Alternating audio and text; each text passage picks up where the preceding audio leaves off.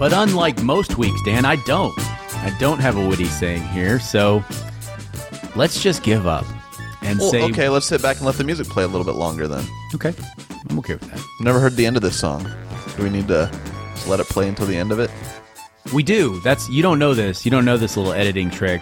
And thank you, Tony, by the way. But if you just listen to this song, it just ends. And it ends so nicely. What he did for us. Tony doesn't get enough love, but he doesn't, we might have to show him some love later. He will tonight on this exciting installment of Men Seeking Tomahawks, the variety talk and independent music program that you've come to, kind of not hate totally, which is nice of you. We appreciate it. We being the perpetually confused, super fantastic Jack Drastic, alongside my little buddy, Mama's fancy boy, Danny Franks-Matthews. Danny, how are things on the other side of town today? Living the dream, and like you said, just trying to keep people from hating us. Isn't that life? Like, when you start off and you're a young child, like, you just want everyone to be your friend. You want the teachers to like you. You want your parents to like you. You want your siblings, your friends. You want everyone to like you. Then as you get older, you realize, like, I kind of just, like, if people just leave me alone or don't hate me and don't, like, come after me, then I'm kind of okay. Like, if they're just like, we'll leave them alone. Okay, that's good enough. Like, just be in the leave me alone zone and I'll be okay. Danny is Switzerland. I think I'm more of Morocco, which I don't know what that means at this point entirely. But somebody's going to look that up, and you're going to regret saying you're Morocco. I will. I most likely will. That being said, Dan, there is a lot to say about confidence and just, loving self-loving, if you know what I mean. So, Danny, I know you had a good idea, a topical idea of relative recent relevance, if you will. So what is it that was on your mind, Dan? What is it we needed to talk about this evening? Yeah, so, like I will often do in the evenings, very unhealthy habit of mine is to go through Twitter and spend several minutes, if not hours, kind of winding down my day, checking out all the cesspool talk going on. Just destroying that circadian rhythm, just annihilating it, punching it in the face repeatedly. Never go to sleep after that. But no, I came across an article about what I would call somebody that is would maybe be considered a fallen hero or a fallen icon or definitely a fallen kind of pop culture figure from my youth. Something that had recently happened to him. I shared that article with you, and soon after that, I thought, you know what? We could do a whole episode about this, about people who were influential to our young lives, our youths, and kind of recap some of those that maybe haven't ended or aren't currently in a situation that we can still look up to. So that's what I want to do. Fallen heroes and icons of our youth. Just a little bit of schadenfreude for you folks. So guys, coming up next, we revel in the fallen heroes of our yesteryear. But first, as we said previously, that guy that we both know and adore, and most likely lots of you do too as well, Tony Ferraro. He recently celebrated a birthday, Dan. I don't know if you know that, but I know that. And to celebrate, he released some new music and coincidentally some good music. And they're the same thing. It just works out. It's nice that way.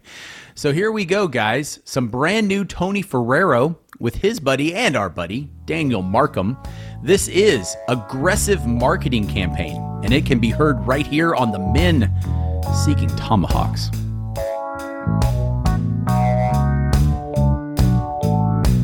Don't you want to be better? Aren't you tired of never getting what you want? Let's go at it together. You and me, I think that we could do it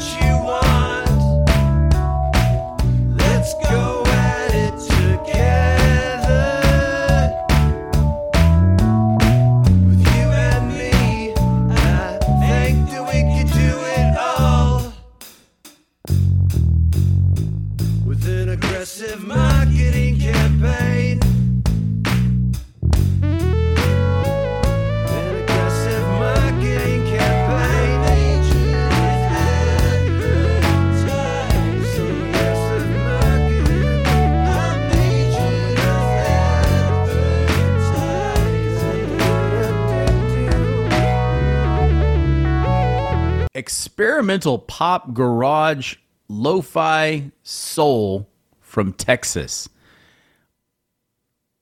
That's not how I describe it, but those were all the tags that Tony put on there. Tony Ferrero and Daniel Markham with the track Aggressive Marketing Campaign. And just a little bonus content here, Dan. A little bit of a pro tip for you. Yeah. It was recently Tony's birthday, so we can say, Tony, happy belated birthday. But they don't want you to know this, Dan. But I do. You can always, 365 days of the year, wish someone a happy belated birthday. That's just a little bit of a pro tip for you. And that's good to know. I wasn't sure, but that is good to know because a podcast, Jack, you might not know this, you can listen to it anytime you want. So several years from now, when someone listens to this episode in the archives and they feel like reaching out to Tony to wish him a happy birthday, according to you, just do that's it. Appropriate. Just do it. Just say happy belated because you can literally say that to anyone, anytime. Anyone, Dan. No, you cannot. If you wish someone a happy belated birthday on their birthday, you're wishing them last year's birthday. Oh. You didn't talk to them that year. So, but then they might think you forgot their birthday. They might, but they were wrong. Or at least they might be wrong. So, Dan, influential people of our yesteryears and their respective falls from grace. As this was your fantastical topic, I will hand the relay race baton to you. Thanks, Jack. I mentioned somebody that kind of came into the news recently that inspired me to do this subject for the show today. So let's kick it off with that. And Jack, this subject is from a TV show that was the TV show more than this person was influential to me. The year was 1993. So I'm thinking for me that would have been second, third grade, somewhere in that window. The television show Mighty Morphin Power Rangers debuted in the United States. Was this show a big player in your household? Such a big player. This was like Fox Kids, which back when you would come home from school and you would turn on the television and there'd be a little, what would you call it, a block of TV shows that were geared just towards you. All the commercials were for people your age. All the TV shows were for people your age. And I definitely remember coming home from school, it felt like daily, and turning on Fox. It was a UHF station back then, turning on Fox Kids and watching the Mighty Morphin Power Rangers. Followed very quickly by me going outside and playing Power Rangers with all the neighbor kids. Like this was a thing, and we might get into maybe in future episodes kind of talking about TV shows of our youth because I think there's a lot of action there. Sure. But this particular person that was related to the Mighty Morphin Power Rangers, one of the 5 core originals.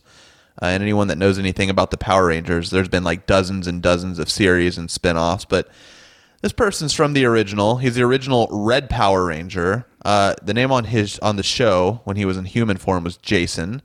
His real-life stage name, Austin St. John, and his real-life name, in the eyes of God, Jason Lawrence Geiger. Lots of names, which is funny because it's like indictment. All three of these names were on it, but it was Austin St. John, aka Jason Lawrence Geiger, aka the Red Power Ranger. That was kind of wheels off for an indictment. Yeah. And I guess I've tipped my hand here, but indictment because Austin St. John was indicted right across town from me, actually, McKinney, which is the city right next to where I'm at, during a morning FBI raid this week. Never a good sign, Jack. No story that begins with an early morning FBI raid ends well. No, and this one didn't end. Well, we don't know the ending, but so far, not so good because a federal indictment alleges that 18 people, including this former Red Ranger, attempted to defraud the Small Business Administration's Paycheck Protection Program. This was put in place, Jack, to help those small business owners negatively affected by COVID-19. And there's actually been a whole lot of fraud all around that, and Mr. Red Power Ranger happened to be the center of one that stole, it was stealing $3.5 million from the SBA. Gosh. No, that thing didn't roll out very well whatsoever, and it's unfortunate to hear that being the case with the Red Ranger of our Ute. Yeah, it did not roll out well. So as a small business owner myself who definitely had to get involved in this paycheck protection program, I was lucky enough to dot my I's and cross my T's and get the paperwork in on time, and my business and my employees were able to benefit from this. But I know a lot of people who weren't, because the government basically set aside a certain amount of money to distribute through this means. And unfortunately, because the demand was so high, and also because there was a whole lot of swindlers involved, like Tom Brady.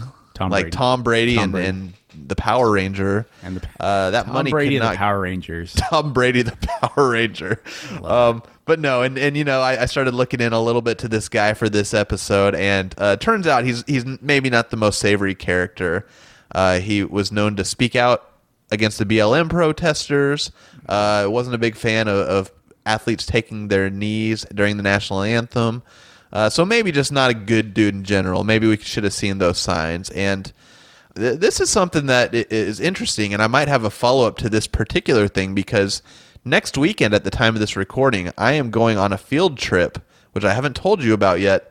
But this Power Ranger is scheduled to be there. So I'm going to have to report back on if I have a close encounter of the third kind with him. You just never tell me anything anymore, Dan. But what's interesting to me here is that, like you said, this guy kind of goes out there on the social media, if you've ever heard of the social media, Dan, and says the not good things to say.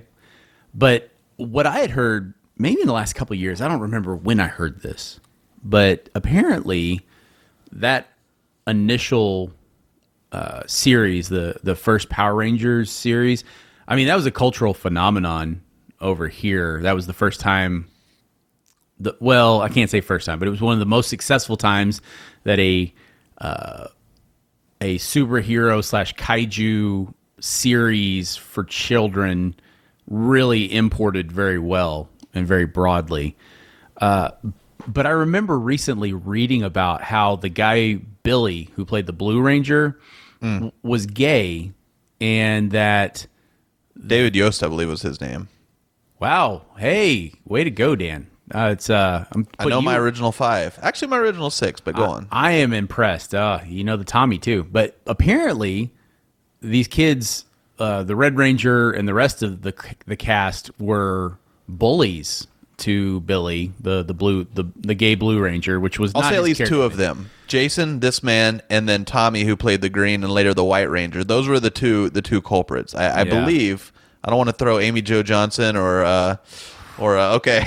Now I'm losing it because I don't remember the Yellow Ranger No. who lots of tragedy, but Greenie. she passed away in a car wreck. Did she? In the Breaking early 2000s. news. Holy And cow. then the Black Power Ranger, that was the color of his costume, Jack. Who also is going to be on my field trip next week. But yeah, I believe they were okay. It was old Tommy and old Jason that were the bullies of one Billy. I'm disappointed. I am disappointed, Dan. Now, not the worst thing that's happened to a Red Power Ranger, though. I don't know if you remember this several years ago. A later series, I guess you call it, of the Power Rangers, not Mighty Morphin, but one of the other ones. There was a Red Power Ranger, and his name on the show was Rocky. Stop me if you've heard this before, but he was convicted of killing his roommate via samurai sword. Okay. Straight so- decapitation. Wow. I am. He didn't make the cut of this episode because I did not admire you him the catch same his way I drift. admired the original. Dan, I'm moved on several fronts right here. Your incredibly deep knowledge of Power Rangers is coming out of nowhere. You really are your father's son in terms of just demonstrating things that talents that nobody knew you had. And nobody cares to know I had. But then you're telling me about all sorts of things related to the Power Rangers that how could I have known? So so this was your installment. This was your installment of the Fall from Grace influential people of your yesteryear. So how, not to sound too much like Dr. Phil, but how did it make you feel to find out about Jason just being a POS. Yeah, I mean, like I said, the series as a whole was what kind of was influential to me, and not really in a way like I didn't take up, the martial arts or anything like that. Breakdance fighting, like the. But the my Black parents Ranger. would tell me they did spend a lot of Christmas gift money on Mighty Morphin Power Rangers gear, and I do remember the white Tiger Zord was the gift of the year, and my mom has a fun story about how she visited every Toys R Us in the greater North Texas area trying to find one and all those fun things. But yeah, so I would say this didn't like influence me in like a gut punch kind of way, but it's definitely, you wish good stories came out instead of bad stories, right? Yeah, I think so. Yeah. So what about you? I gave you a heads up about what this episode was about because I wanted you to bring some of your fallen heroes to the table as well. I had some sit down thinkings about this episode and some of the people that were influential to me as a child and maybe where they are now and how those two images don't quite match up as you might like them to. And the one that really stood out to me initially or most so was what I would say was my baseball hero when I was a kid. Now, if you're a 30-something-year-old man, that means you were watching baseball in the 90s, then likely it's pretty easy to say that your sports hero let you down a little bit. And mine in question, Dan, was the great first baseman of those Houston Astros, the oddly batting stanced, goateed Jeff Bagwell. I was a huge fan, and I think it's fun to point out how weird his batting stance was, because very much like golfers, baseball batting stances have become such a science that 99% of batters now pretty much have the same stance. Like it's so formulaic. But there was a time when like the Lee Trevino's of the golf world and the Jeff Bagwells and Gary Sheffields of the baseball world could come up with their own homebrew, stance. And that to me was a fun, kind of wrinkle that you just don't have anymore. Yeah, I do remember that. And even like the Sega Genesis video games, like the players would have distinctive bat stances. Like you'd have, I remember some of the best ones where Ken Griffey Jr. kind of had the high over his head with he almost like his arms created a diamond around his head. It was definitely interesting. Then you had the weirdest, which is Mickey Tettleton. I don't know if you remember that. No. But put that in your Google machine and you'll see Mickey Tettleton holding his bat almost like on the ground as the pitch is winding up. It was really interesting. But yeah, that was such a cultural thing, is like, you'd be at your Little League game and you'd immediately know Splits.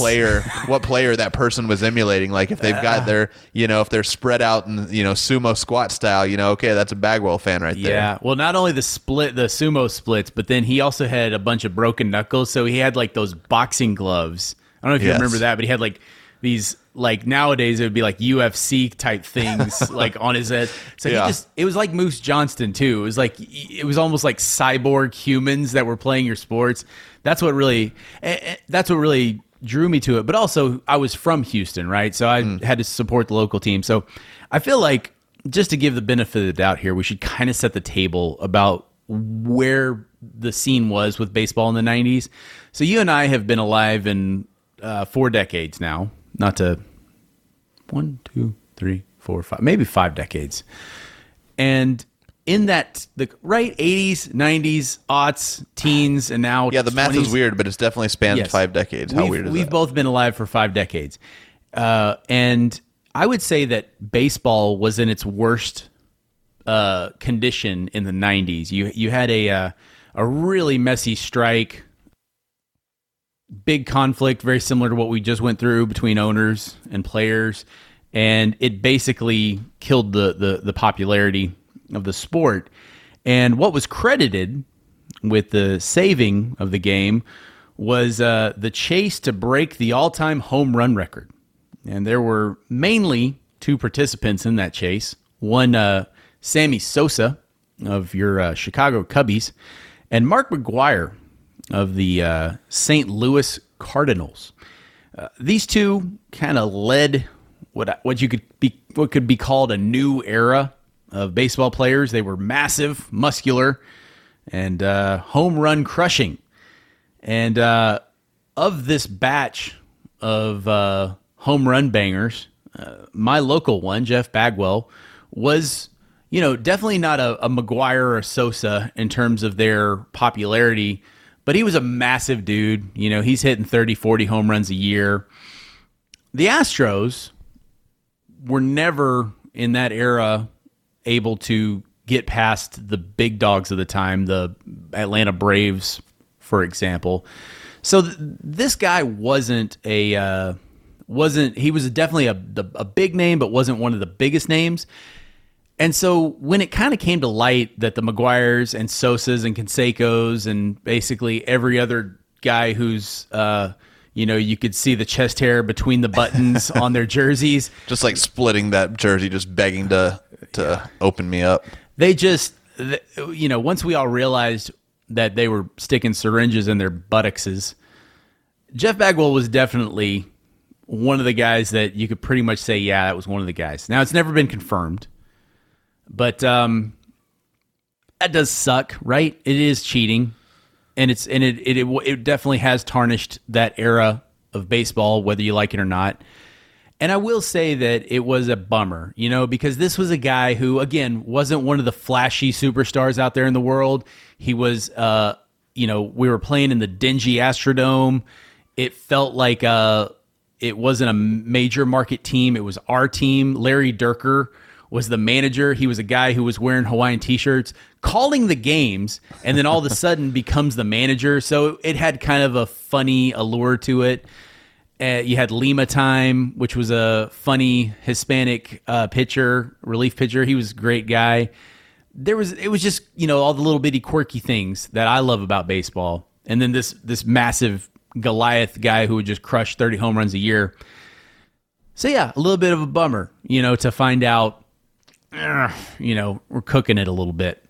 Yeah, so this isn't one of my fall from grace guys, but yeah, Rafael Palmeiro was one of the ones that kind of had that same effect for me. He was a big time Mr. Ranger. He wasn't considered Mr. Ranger exactly, but like he was just seemed like a fine, upstanding citizen. And then, yeah, he really had a big fall from grace because he was one of the people that did get called to testify at Congress and finger wagging, lied, but came out that he was definitely one of the big perpetrators. And yeah, that was a bummer. Now, if you may, for my next one, because I think it transitions very nicely into one of mine, and this is one that maybe would be a head scratcher on the surface, but this is one Curt Schilling. Yeah. Pitcher. Okay. I don't know. You told I've got me a story for this. Yeah. Okay. So yeah, I'm very confused by this because I feel like for a lot of reasons that guy's a superhero to a lot. So very curious as to where you're going with that one. But before I allow Daniel to enlighten me, we do need to hear some more awesome music. This time we're going to go to the other side of the ocean, Dan, and hear some indie music from London. This is singer, songwriter, guitarist Eleanor Collides with Silent Room on Men Seeking Tomahawks.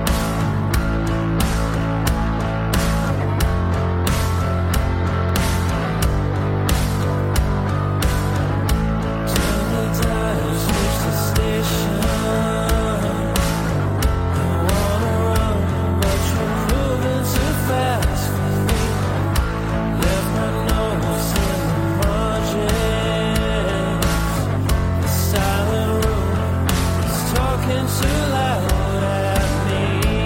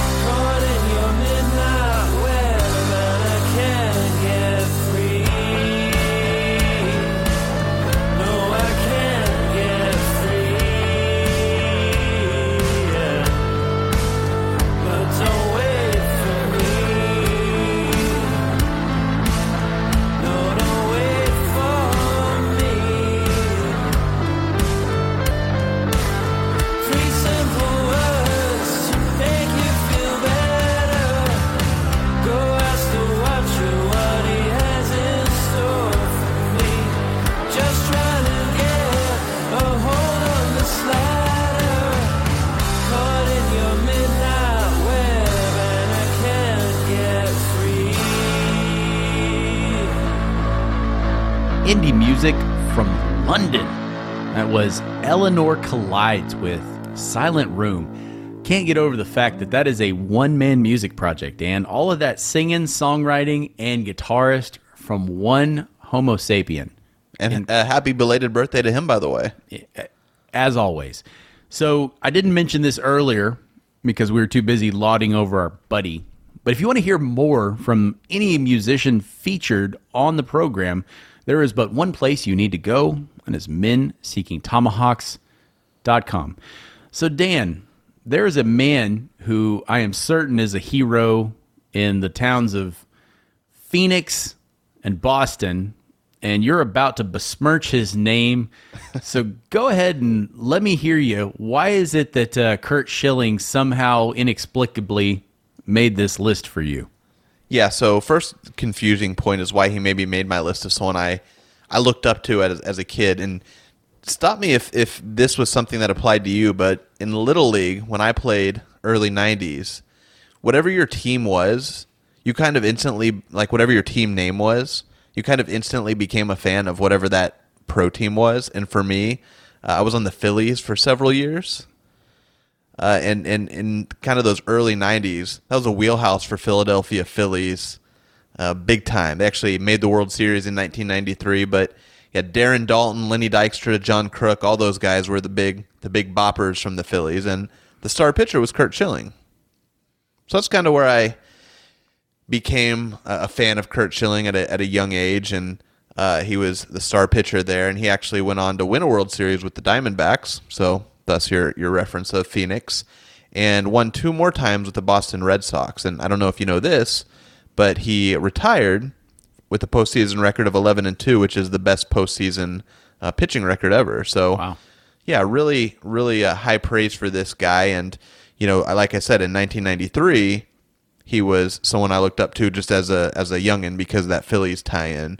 But then when I started playing in high school, that was his World Series winning wheelhouse. So really just somebody I looked up to, and actually he's most notable for in 2004 the Bloody Sock game. I'm sure that's something that anyone who is even a kind of peripheral baseball fan would remember. I think that game made him immortal in Boston, if not many other places. Yeah, so Game 6 of the 2004 World Series, injured ankle, so injured in fact that blood was coming through the sock. Yet he won that game, which pushed it to a 7th game, and the Red Sox won the World Series that year. So, yeah, something that, and I guess there's a little controversy around that. I think someone at some point, I think it was like a talk radio show guy came out and said actually it was he got word that it was red paint and not blood. I don't know about that, but the lore is there nonetheless. And yeah, I remember watching that game as a college freshman, and you know, intramural softball was taking place later that week, and just really, really inspiring, Jack. You just took a X-Acto knife and just cut your leg right open, right out there in front of all the co-eds. Yeah. Now the tie-in to what you referenced before the break of Jeff Bagwell and his steroids, Curt Schilling is actually known for being a very outspoken critic of these players that supposedly were using steroids, and he, I believe, was a part of the steroid trial too. But he was there like testifying against his fellow players, which that was kind of seen as a little Bush League of a move. You know, all these kind of players stuck together. They shared locker rooms. There's like that camaraderie that comes out of that. But he was one of the few players that kind of he was up there calling out his fellow pitchers, Roger Clemens and some of these other people, saying, oh, these guys are on steroids. Look into them. They should have their Cy Youngs pulled away, and all their records should be tossed out of the record book. So he kind of violated that code, which I thought that was one of the sorry things that he did later in life. You think was that the reasoning though? Is that why you feel like he's fallen from grace in your eyes? Oh, there's more. That's the start of it. That was the tie-in. That was the tie-in to what you said. Yeah, I don't know. I can't fault him for wanting to, you know, make sure the game is fair. You know, okay. I guess. All right, so I'm writing down notes here. Jack is a Curt Schilling defender. So far, you'll have to go on to give me more information, but I will say that that's at least a gray area. Okay, so he's also a big history buff. He's a collector, Jack. Oh no. He's got an extensive World War II collection, we'll call it. Okay. In fact, like some pictures and videos came out. Quite an abundance of swastika laden clothing as a part of this collection. Lots of Nazi memorabilia. Not because Jack he has any feelings towards that, just because he likes to collect history. I'm gonna have to go ahead and edit out me defending. You cannot do that. Nope. Oh, I can tell. Who edits this show? Who has two no. thumbs and edits this show? Oh no. This guy. Okay, so in 2016, he became a member of the highly regarded website Breitbart as a contributor. I take it all back, Dan. I'm sorry. Yeah, and kind of the last more recent thing is he uses that Twitter app quite frequently. Yeah. Something he did, actually, this just comes to mind. This is not necessarily part of the fall from grace, but I do remember he had a daughter who was some sort of collegiate athlete or something like that. And I believe some Yankees fans kind of started razzing her. And he went and basically, I guess the term now is doxed all of those Yankees fans that were kind of razzing his college athlete daughter. And several of them lost their jobs. Some of them worked kind of in like the Yankees ticketing department, things like that. Wow. And yeah, he doxed them all and called them out and kind of put them on blast on social media to the point where they lost their real life jobs. So, yeah, kind of a Twitter warrior there. But most recently, he's been a very outspoken supporter of the January 6th Capitol riots. Big fan of right to free speech, Jack. Suboptimal, Dan. Suboptimal is what you're telling me. So, anyways, that's Kurt Schilling, the man who I definitely looked up to as a elementary school pitcher, and definitely no longer look up to. Okay, so there you have it. We've stayed in a certain segment here, right? We started with Power Ranger, and we've moved to baseball. Let's move on slightly here to something that Dan and I have a little more personal information or personal experience with, and that is the world of professional wrestling. And this individual is far more direct in terms of me being disappointed. And so I guess it's a little bit different from what we've discussed so far. Let's go a number of directions. I don't know where you're going with this, but there's a whole lot of disappointment that can be had in this genre. Yeah. Okay. So to reset here, Daniel and I are both former independent professional wrestlers. We were on DVDs that were distributed internationally, supposedly. We were on nationally televised TV and pay-per-view. International pay-per-view, Jack. Oh, sorry, I forgot about that part. And as an independent wrestler, from time to time, you will be convinced that you need to go and do a pro wrestling clinic with someone who is famous. You will turn over your dollars to go get in a ring somewhere far away so that you may have the opportunity to wrestle in front of a famous person. And I'm guessing, I mean, if looking in retrospect, part of that is to improve your wrestling because that famous person is going to tell you how to get famous like them. Or the hope is they're going to say, hey, kid, I like what you've got there. Let me help you get on the TV. Take you under my wing and take you with me to the big show. But really and truly, in retrospect, I'm assuming maybe you think this way too, but I'm just under the assumption that these were mostly just paydays for guys. Am I off? Am I far off on that? No, you're not far off.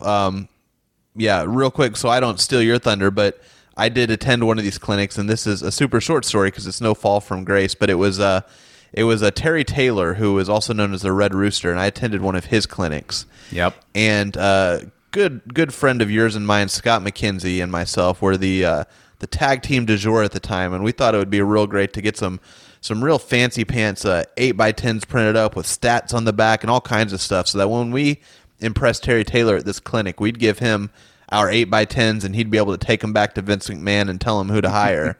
Handed them to him after this clinic. He said, "Oh, great, thanks, boys. I'll hold on to these."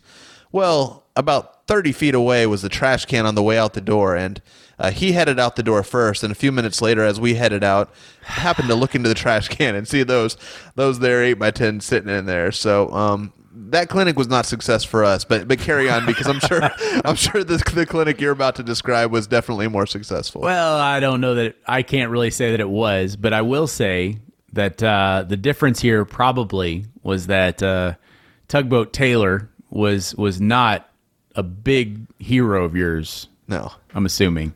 this not Tugboat Taylor, Terry Taylor. Terry Taylor was not a big, Also not a hero. not a big hero of yours. No. For me, the clinic that I want to just briefly discuss was held by someone who I would say I definitely was fond of, and I was always a big fan of the B-side wrestlers, right? Mm-hmm. The mid carders. Like I thought the top of the the Rock and the Stone Cold and all those guys, I thought they were super cool, but everybody thought that. I was always a big fan of the working man wrestlers. The guys that weren't on your TV in prime time. These were the guys that if you stayed up too late on Saturday night, you could watch them do something really cool. I still am. Like, I feel like my favorite wrestling memories, and anytime I'll have a couple of adult pops and turn on the YouTube. Have you heard of the YouTube, Dan? I'll turn that on and I'll watch some, Shotgun Saturday Night. I think that was my favorite stuff. Classic. Because they don't make wrestling like that anymore, right? It was characters and just all sorts of weirdness. I loved it. I just eat all that stuff up. And one of my favorite guys in that ilk of wrestler was a man by the name of Al Snow. Yes. I will turn the table here, the turntables over to you, Dan, and let you kind of give your professional description, just brief synopsis of what the Al Snow was. Yeah, so he was kind of a balance between like that edgy character, but also he had some street credibility. So he came up starting in the ECW, which was kind of that cool renegade wrestling federation. But then he moved on to WWE, which was like the big show. But somehow he was able to carry his character over from ECW to WWE. And the character was kind of this crazy guy that talked to himself and also talked to his mannequin head that he would carry around. And the catchphrase that everyone loved was he would ask, "What does everybody want?" And then he'd hold up the mannequin head, and then the crowd would scream, "Head!" And the double entendre there was just something that, the kids in us loved. And I think that's where maybe that initial credibility started with you, because you really loved to yell head at the television set. And, who didn't? Who doesn't? Who doesn't just walk into a room right now and just yell head at a TV? The other thing I really liked about him was the 90s was the heyday of stables. Like in wrestling, you had D-Generation X and New World Order and all these other different things. And he was in kind of a tongue-in-cheek kind of a parody stable called the Job Squad. And I just loved it because I think that was the thing that I really dug was like the guys that just made fun of the fact that they were there to make other people look cool. And I really, when I wrestled, that was kind of my thing. I was like, I want to be cool, but I would rather go out there and be able to make other people look really cool because there's not a lot of focus on that, right? Yep. So anywho, big fan of the Al Snow in my childhood. And one day we get a phone call, and the phone call said that we should go down to the Galveston area, and that Al Snow would be there putting on a clinic, right? And young Jack Drastic, who wasn't a household name like the Danny Franks or the Scott McKenzie by any means, but I was okay. Like I could move around and work a little bit in the wrestling ring. So I was like, heck, let's do it. So got my pennies together, went down, paid money to get in a ring and grapple with a bunch of other guys in spandex and in front of the Al Snow. And, we did some stuff. And here's the thing about wrestling, kids. If you're any other type of artist or athlete, it's not really frowned upon for you to walk up to another athlete or artist that you admire and say, hey, I'm a big fan of your work. But for whatever weird back-ass reason, in professional wrestling, you're not supposed to quote unquote mark out. I mean, that's a phrase from wrestling. Well, Jack didn't care, and Jack decided this was my opportunity to say to someone who meant something very big, very sincere to me, I really enjoy your stuff. So I walked up to Al Snow after a break, and he was standing with a couple of other notable Texas wrestlers, and I just said, very politely, "Excuse me, sir, I just wanted to say, big fan, huge fan, have been watching you for years. Saw you at my college in Denton, Texas, which was, you probably don't remember, but that was a huge night for me. I got to say hi to you after, and I was like, thank you, and not like, I was very polite about it, not like, oh my God, can we get a selfie? I was just like, hey, just thank you." He gave me the biggest stink face, who the F is this kid? Please make him go away look. And that was, it was the end of a part of Jack. It really was. Because I walked away, and then later that night, we did our match, and I was like, this guy already hates me, so I don't care. I just went through the motions. And it was such a dang bummer, man. It was really, and still to this day, just recounting this. Yeah, I'm trying to think, like, this isn't, a comparable. This isn't like the third string quarterback from the Cowboys walking up to Tom Brady after the game and being like, "Hey man, really think you're doing great things out there."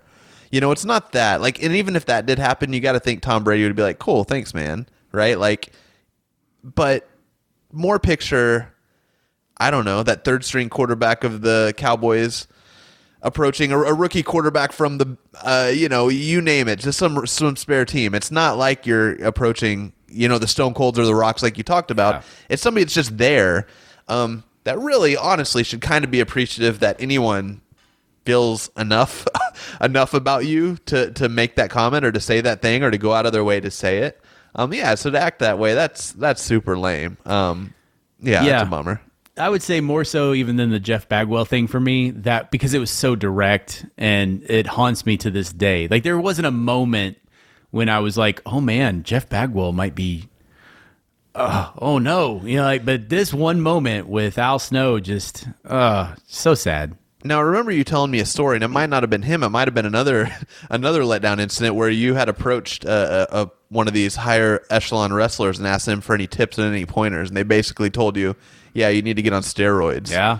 Well, that was the other clinic. I went to 2 clinics, and I guess I won't name that name because I've already gone out on a limb naming one name. But yes, the first clinic I did very early in my wrestling, that was the advice given to, it wasn't directly to me, but it was to a group and we were all very similar. And it was the exact words, which I will never unhear, were, you need to get really big really fast. And so... Wink, wink, nudge, nudge, kick under the table. You know what that means.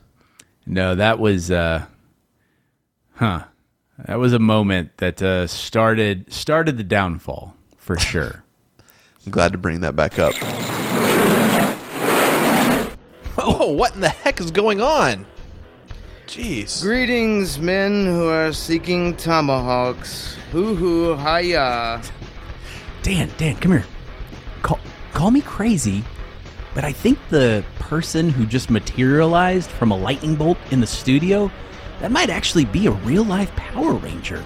This is a big day for you.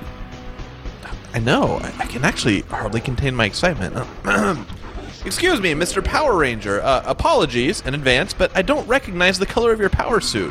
What should we refer to you as? It's me, of course, the Persimmon Ranger. But you can call me PR, since those are my initials.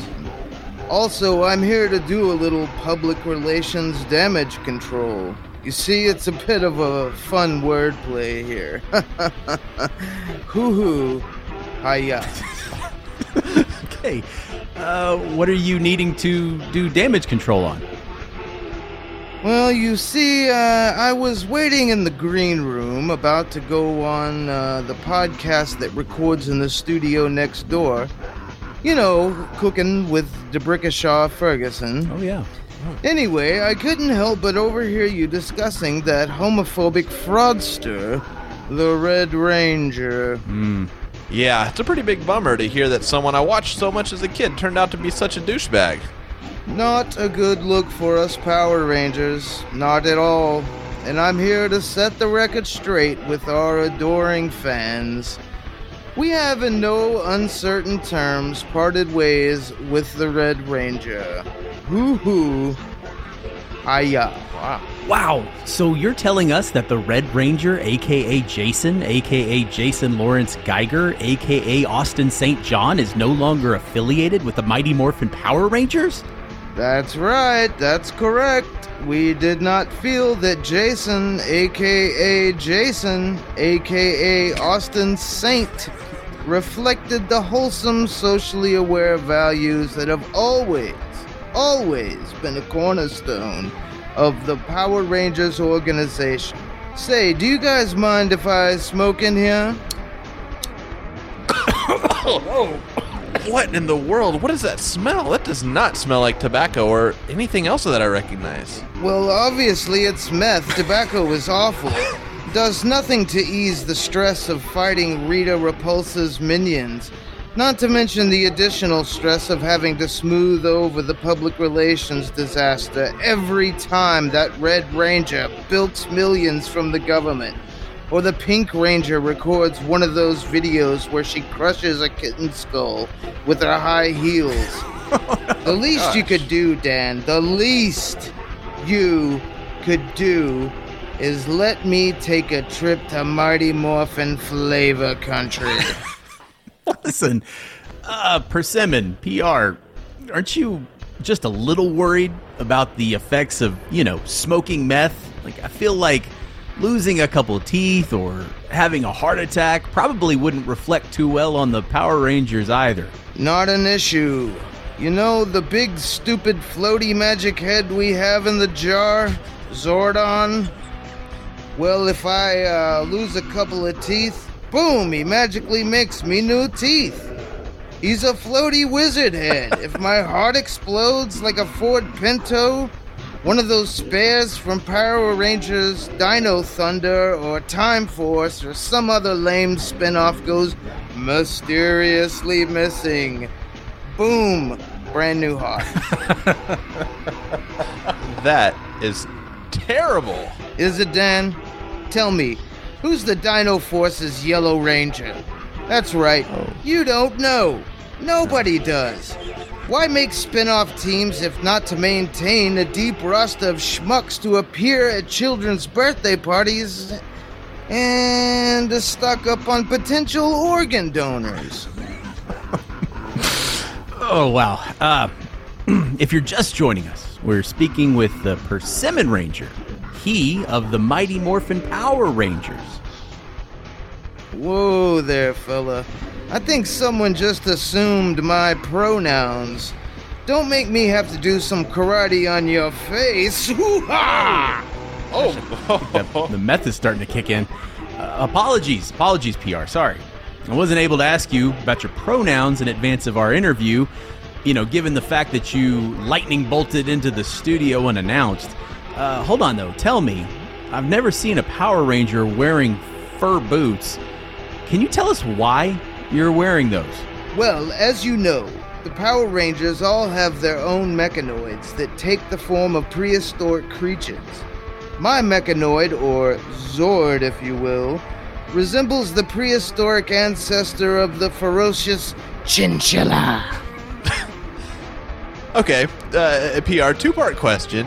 One, seeing as every other Zord is based off a gigantic dinosaur, why is yours inspired by a very small rodent? And follow-up question, are we to assume that your boots are made of very non-PC, real animal fur? For one, I'll have you know that the ancient ancestor of the modern chinchilla was a pure killing machine and grew to be as big as 2 sometimes 3 chinchillas.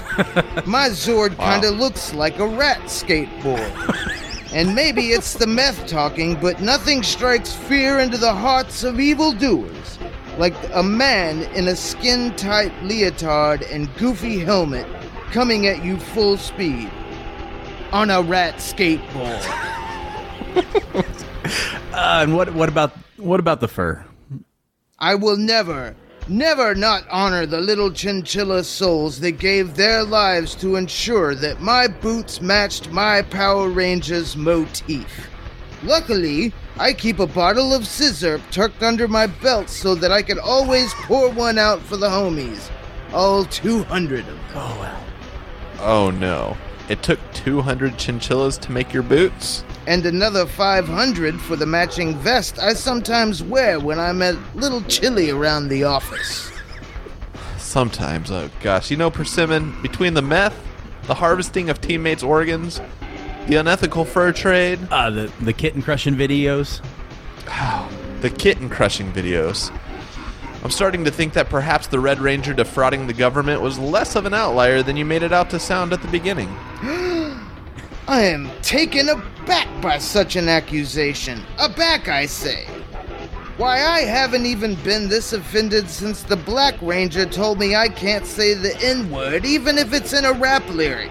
Good day, sirs. Wow. Never meet your heroes, Dan. Heroes. But do say adios to this installment of Men Seeking Tomahawks. Be sure to subscribe to the program wherever finer podcasts are sold. Become a tomahawk seeking person by joining us on Insta, Twitter, Zombocom, and etc. And to hear more from the musicians featured on the program, go to menseekingtomahawks.com. For Dan, I'm Jack. For Jack, I'm Dan. Oh, Jack, he's going after your chinchilla. Oh, my chinchy!